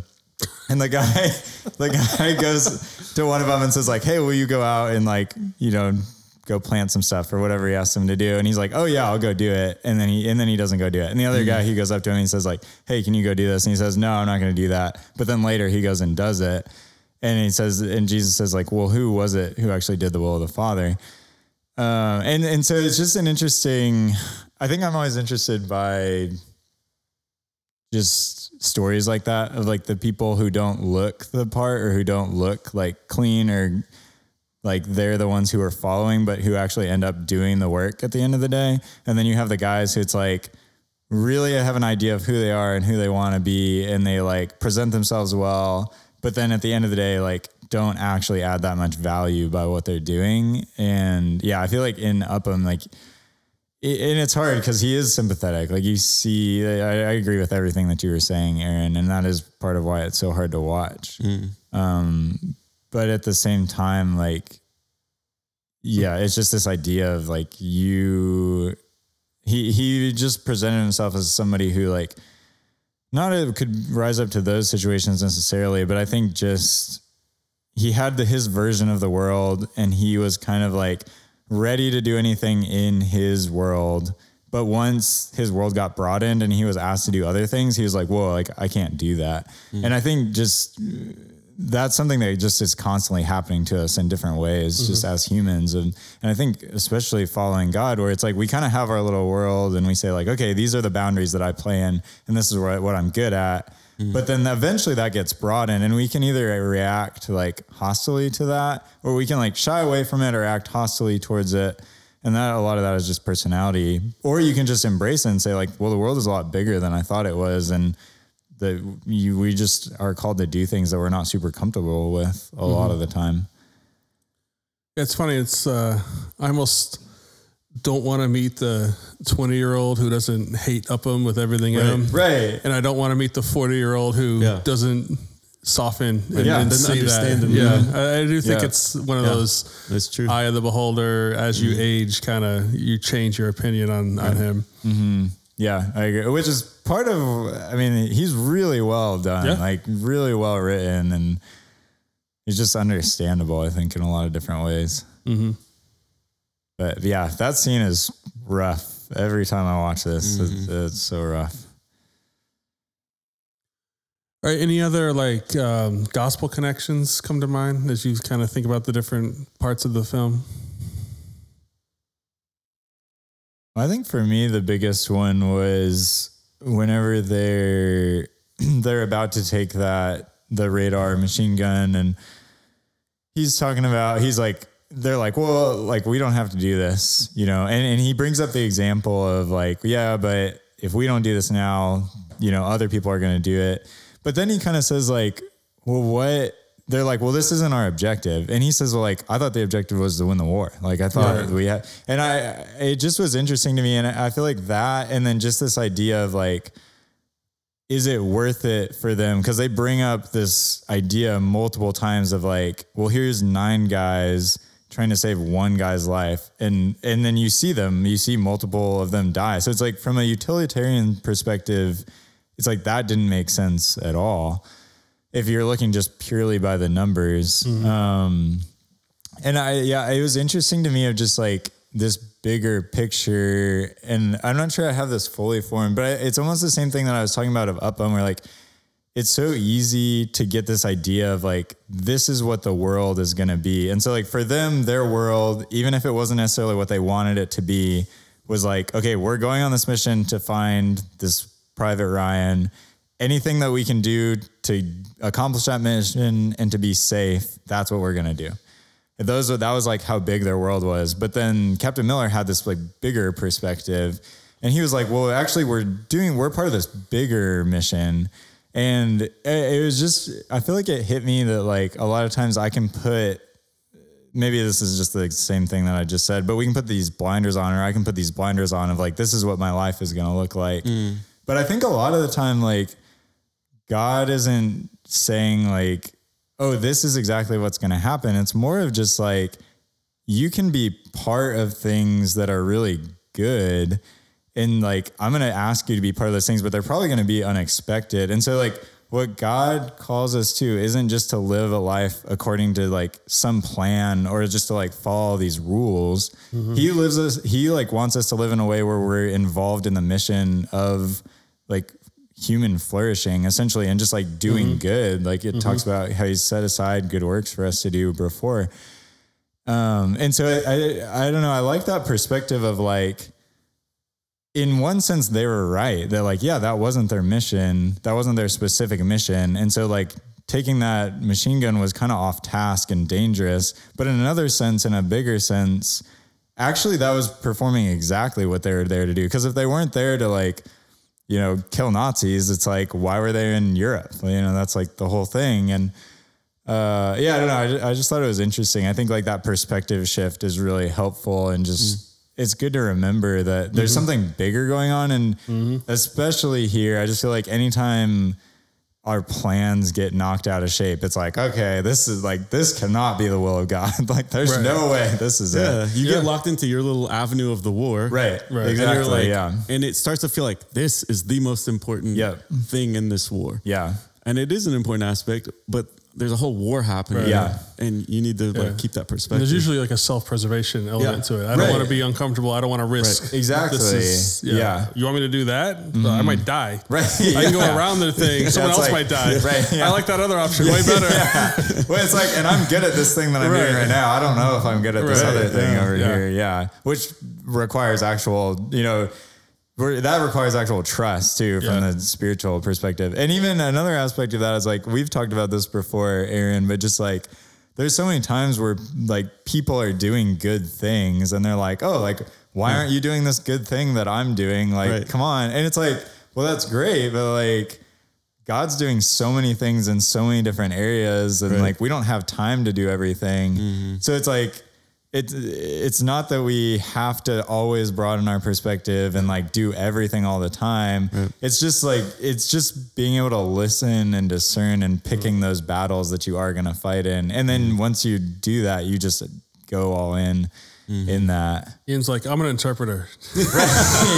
Yeah. Sorry, I couldn't resist. It's like hitting me like with this, you know, war talk. It's like when the call is like, come and die. Yeah. How can you take anything off the table? Right. Yeah, exactly. How can you be like, nope, but not that. Like, yeah, like everything's up for grabs. Once you see it in that bigger picture, it's like, well, anything's up for grabs. Like, you can be asked to do anything at all. Yeah. What about you, Aaron? No, I mean, I already forgot what I said, but whatever the thing I said, It was so Whatever I said good. earlier, that's what I'm going with. if you don't remember what I said, it's okay because I don't either. But, yeah, I'm blanking, but yeah, I've already said it. I think I'm just gonna take the kind of straightforward, low hanging fruit, because this film's bookended by right. It opens with the old Ryan with his family. You get to see a sense of his legacy, right? You get to see wife and kids and grandkids, and like all this life that flows through him, and he's coming to pay respects. And you know, in the beginning, you don't know who it is. And you kind of jump back in time into the 40s, and then it ends with Captain Miller saying, "Earn this." Yeah. And then it goes back to the kind of current day, and you see him, and he has clearly taken that to heart. And he wants, the movie kind of ends in this sort of tearjerker moment of like, to his wife, of like, tell me I'm a good man, like that I earned this. And so, right, there's two ways. There's this, that's, despite all the heartstrings, like that's the classic definition of legalism, right? Like that is, if we encounter the gospel as Jesus, I love it as a metaphor because it shows Miller willingly like, even he's kind of stumbling to get the, you know, and he gets shot. He was not exactly hiding at that point. And then it's almost cruel because like the plane comes in. Yeah. It's just hold on, you know. But he did. It's this picture of selfless, and that's consistent with Captain Miller dying for his men, essentially. And all these guys came, you know, in sort of were innocent in protecting and dying for Ryan, and they bought him life by exchanging his own. And so you feel it, and it's developed over almost 3 hours, and you get the sense of that burden, which I think sometimes as Christians, it's just like, yeah, Jesus died for my sins. Like, cool. You know, and we lose touch with how undeserved that is, or how like how sacrificial that was, what it was like to kind of descend into hell, to bear the wrath of God, to become sin, to have the rift of the perfect Trinitarian relationship to become, just sin and all those kind of things that we can't even comprehend. But you get it in that moment, the weight that is on his shoulders. And so when that's turned towards earn this, he felt the obligation to be a good man, to marry, to whatever it is to be a good man, for an American in his generation. But I really like it because on a very straightforward sense, that's legalism. You have to earn it. And that's not grace. That's not what the gospel is. It's antithetical to the gospel. Like Jesus died for us. But instead of saying earn this, we do have scripture that says like live a life worthy of the gospel. Yeah. And it's you're accepted, you're loved. Like Jesus willingly died, and this Miller dies for Ryan. What are you going to, having gotten that second chance or having gotten this lease on life, having this wonderful man who just wants to go back to his wife, lay down for you, you're going to piss it away. Not because you have to owe anything to Ryan. Ryan's gone or Miller's gone, but with that gift, how, and you can see, and the movie doesn't, but you see it changed him. It indelibly left a mark on him that he no longer lived just for like his pleasure, whatever that may be, but he lived with this focus and intensity and honestly the call to be worthy of what this guy and the other guys did in securing like his future. And it is kind of a beautiful moment when you view it that way. I don't think it's out of the spirit, and certainly, Spielberg's not kind of trying to make this gospel message, but it's a very clear overlay and a very, it's what I like about the film is like, it makes that, if you make that connection and if you're willing to use that as a metaphor, you feel the emotional weight. And so rather than having to live as a Christian to like earn this, you get to live as a Christian to show how much that mattered. Not through your perfection, but it's reflecting back, as for a Christian to ultimately to Christ, but in God's plan of redemption. And I just like the gratitude, even in his old age, bringing his whole family back to go and say, like the gratitude that he felt. And his days are numbered at that age. He's elderly, however many days or years or whatever. But it never left him. He clutched that like in his heart. And I think it served to navigate a lot of the decisions. And he seems to be there's only limited knowledge, but it seemed to be a supportive, loving family, around him. Like he gets to look back, and it's not that I earned this, but that, this is almost like, this is my token of appreciation to you. Cause I think Miller would have looked at that in approval. Yeah. Yeah. Right. Like he's a guy who was devoted to his wife, who wanted to just teach school children, and you see this, like he lived a life. Yeah. Like that's in line with what it's in line with what he wanted. He didn't mean go become president. Exactly. Exactly right. Yeah. And so I don't know, I like it as a little window into that. Yeah, I agree. And it is interesting too, because you don't get very much information on Ryan, like old Ryan. And you do have that moment with his wife where he's basically asking like, did I do a good enough job? And I agree with you. I think you're right. I think it is supposed to be like the good side of all of it. And it's like the gracious side and everything. But I think you also see that like, that's a hard thing to live up to. And it's like, how could you ever like, not even just Captain Miller, but like he learned that like 2 other guys died before they even found him. And then he saw all the rest of them die.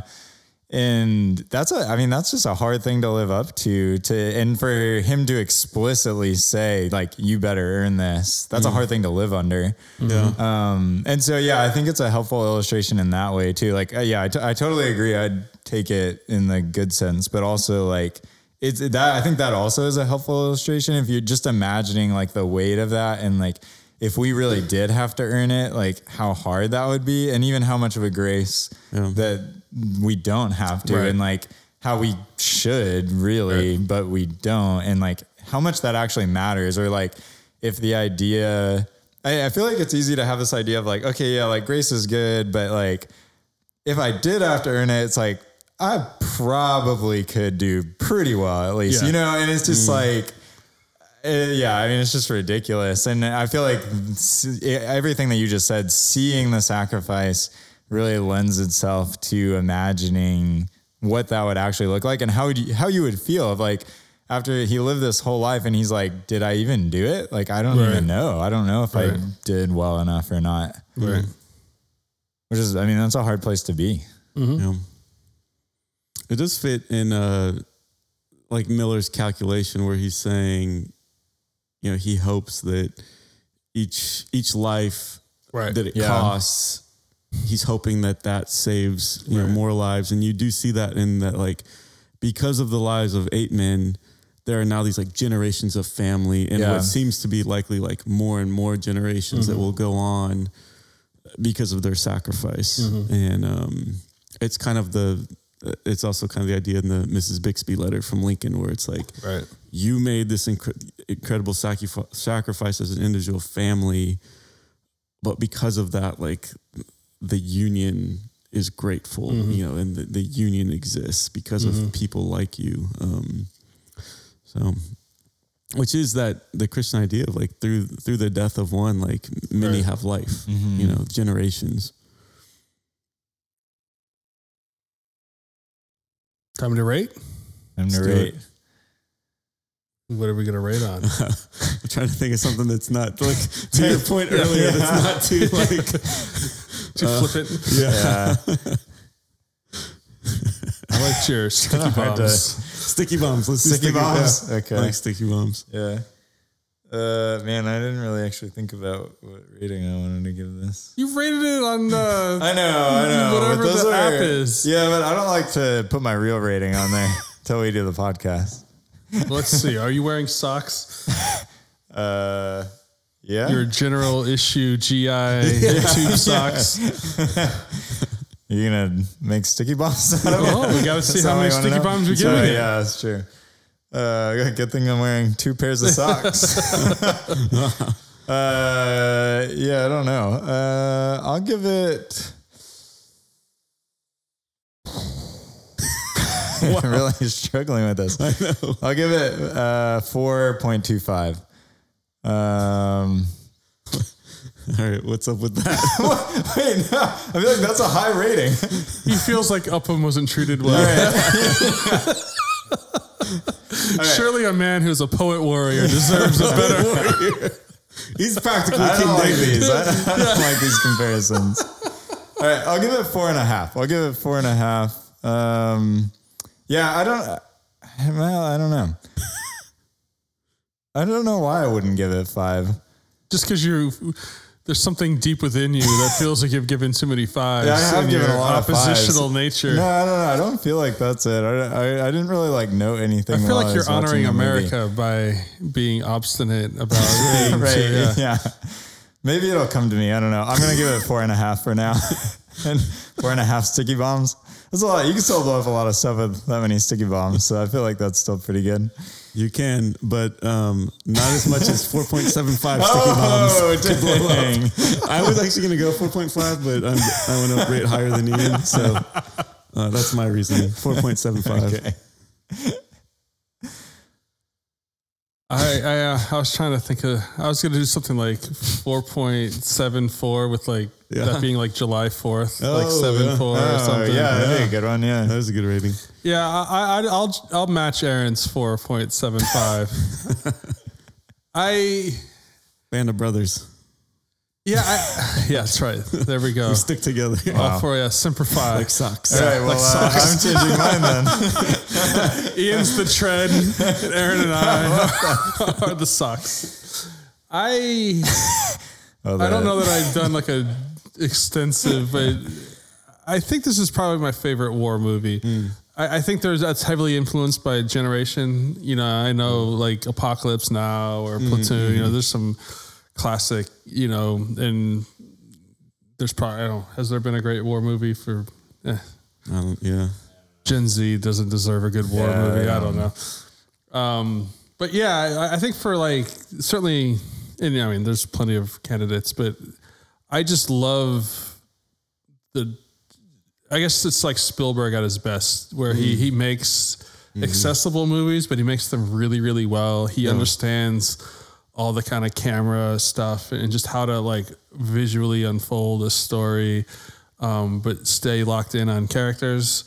I think other war movies, I think maybe this is where, so I'm saying that I think it is my personal favorite as far as what I enjoy. And Aaron and I have talked a lot about some movies you just, you know, and it's a war movie, so it's never like, oh, hey, what do I feel like watching, you know, on a random Friday night. But I do think there are other war movies that tap into some of the big arc drama pieces of it. This is a little more of a, and we just spent 2 hours talking about, so like it does tap into some of that. But I do think there's some more transcendent kind of epic dimensions to war stories that I think it makes the movie better that it's focused and not trying to, you know, I think it's almost like you want that. There are other movies that do it fantastic. Like I'm not going to try to do that. I'm going to do this. And I think what it does is really, really powerful and compelling, but it just nicks off that last little toe. There's a hole in the toe of the sticky bomb sock. Doesn't quite get all the way there, but that's my explanation. Yeah, I can see that. You guys want to hear my explanation or should I just leave it? I was trying to decide whether I should say it or not. Go ahead. Okay, I'll just go for it. People already don't like me on this podcast. Oh, wow. No, I think what I was trying to think about it, and this is what I was thinking about while I was watching it too, is that I mean, I really like it, and I agree. I think this is like Spielberg at his best, but it does feel Spielberg-y. Like it's still theatrical. Yeah. And I think that's the thing where I think it does a great job. He still is like putting war, like real war stuff into it. I mean, the D-Day scene is incredible. But it's still like the sniper guy who's just like running around with these other guys, but for some reason he's a sniper and it's like, why are you here? And then he's like, he's like doing the Bible verse stuff. And like, it's awesome. Like whenever I first saw this, I was like, that's the coolest guy ever. But it's very theatrical. And I think that's what keeps it from being like a perfect movie for me, is it feels a little bit over the top.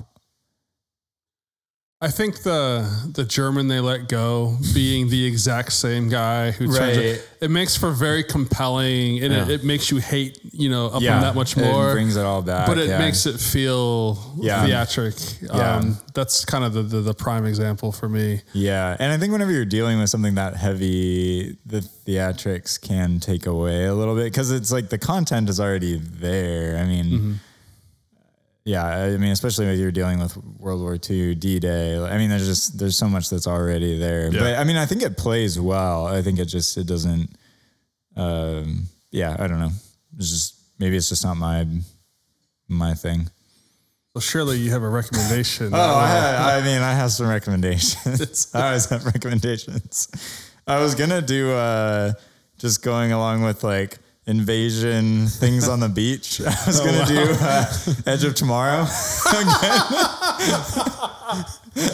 Do you like beaches getting invaded? It's a fun.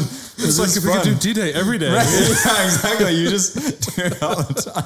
But there's aliens. I mean, come on. The only never mind. All right.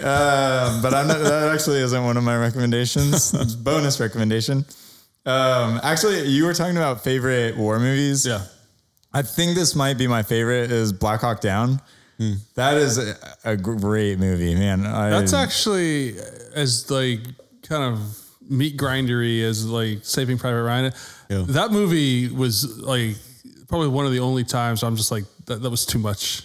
I only saw it once and I was like, the gore, and not that it was, it wasn't that I conceptually was like, this is out of bounds. I just, I don't know, maybe it was the day, but it's pretty brutal. It's very brutal. It's brutal. Yeah. I remember I read the book whenever I was, I don't know, probably in high school at some point, and then I watched the movie and they just do a really good job of like, it's very, very close to the book. And I think he did, the author, I don't remember his name at all, but I think he like interviewed a bunch of the guys and like, as far as I know, it's very accurate. And that actually, that has some, like pretty well-known people now Oh as yeah, well. it was an incubator for a lot of It young was kind of in the actors, yeah. same way. Yeah, it had like Ewan McGregor and Orlando Bloom and some other people. Gyllenhaal I in think. it? I don't know actually. Was he? I might could be see wrong. that. I Yeah, but thought it it was kind of was. the same thing where it had like people that got big, but whenever they were lesser known. I really like that movie a lot. I haven't seen it in a while, but it's really well done. And then I keep coming back to Band of Brothers. It's one of my fantastic, favorite like TV show movie things. It's just it's like I think it's just one of the best well made. It's David Schwimmer as like the bad guy, like whatever trainer guy. That's the one part. It's just like, really? Yeah. Was Friends that popular that you felt like you had to that's the one, like, what were you thinking? And other than that, it's like perfect. Yeah. It's great. It's just so well done. And definitely. And it's World War II. And it's a great David story. Schwimmer. Yeah. He's in a foxhole, just won't shut up about Rachel. Just like, please. Dinosaur bones.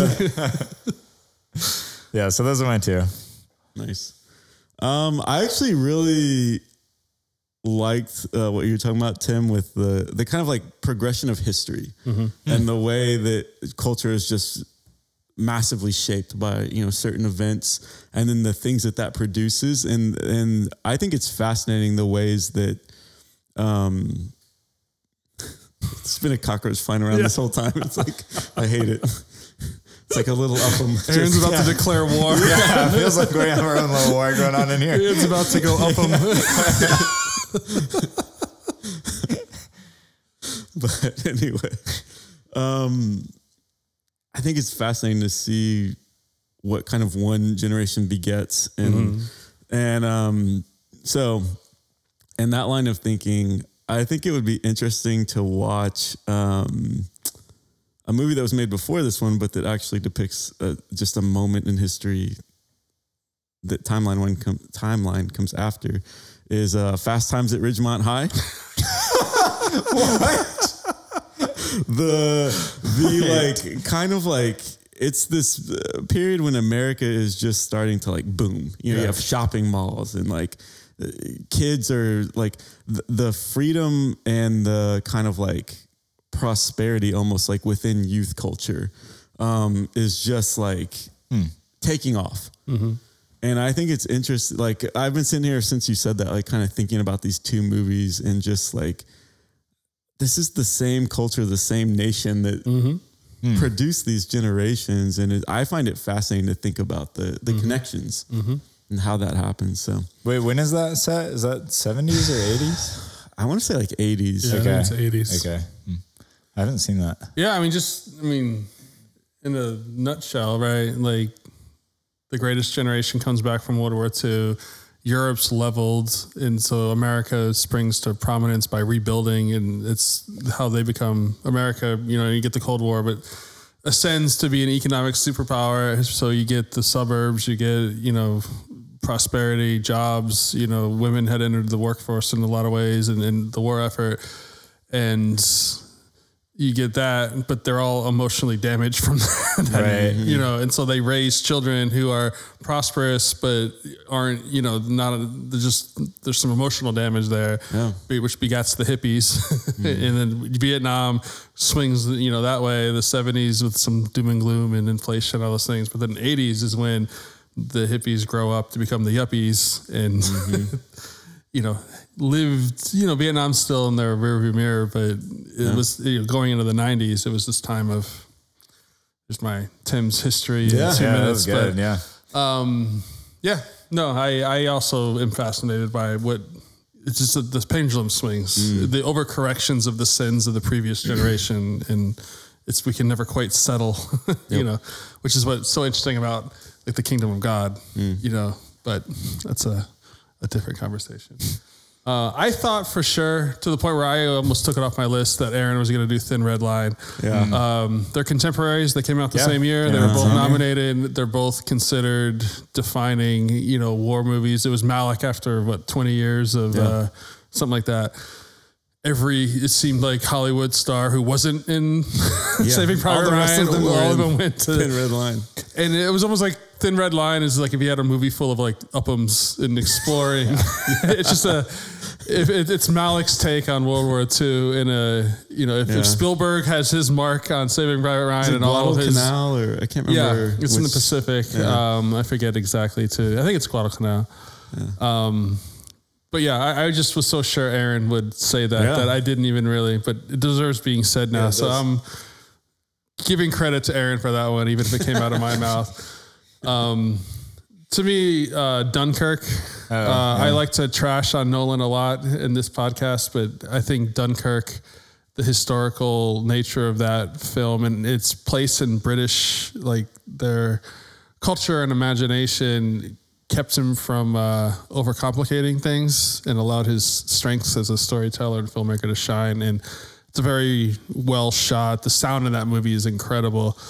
And just the depictions of like D-Day is like super dramatic in its own right, but like Dunkirk and the evacuation, like that doesn't go well. That war ends. That was a real underrated, at least in this country, underrated kind of crucial turning point in Western history. And then the movie that I didn't name at the beginning, and this is a far inferior, but maybe fun, or at least, I don't know, fun you can say about any war movie, but scene that's comparable in my mind to the D-Day scene is Enemy at the Gates, the Russian sniper movie. Oh yeah. There's early in that movie where there's like, is it Stalingrad, whatever, one of the battles, but it's the Russian perspective. And you just see like the Russian leader. It's just, you see some of the differences in the military styles and cultures, but just that meat grinder, the arbitrariness of it, the brutality of it. And that's a brutal movie. It is a brutal movie, and it's saying different things around like it has a lot in common, I think, with like Dark Knight, even with like raising up for the people, like a inspiring figure, and what that means and does. But it's a sniper. I'm a sucker for sniper. I always gravitate to the Barry Pepper, the sniper guy. So it kind of, I did enjoy that film. So that's my recommendations. All right, we pulled it off. We did it. This is good. Well done. You're all getting promotions. That's right. And accommodations. All around. Perfect. Wow. I need more stuff on my sleeve. Medals for everybody. All right. Well, we'll catch you next time. I don't even know what's next. We usually talk about Whenever that. we do some other movie. Yeah. Well, all right. You're flipping through the channels late at night, looking for a movie. Yeah, you're doing it right. Called up Tim, I called up Ian. I wanted to know, which movie are we seeing? 'Cause some make you laugh and some make you cry. I wanna know, are your thoughts like mine? For the love of the frame. Love of the frame. For the love of the frame. Love of the frame. For the love of the frame. Love of the frame. For the love of the frame. Love of the frame. For the love of the frame. Love of the frame.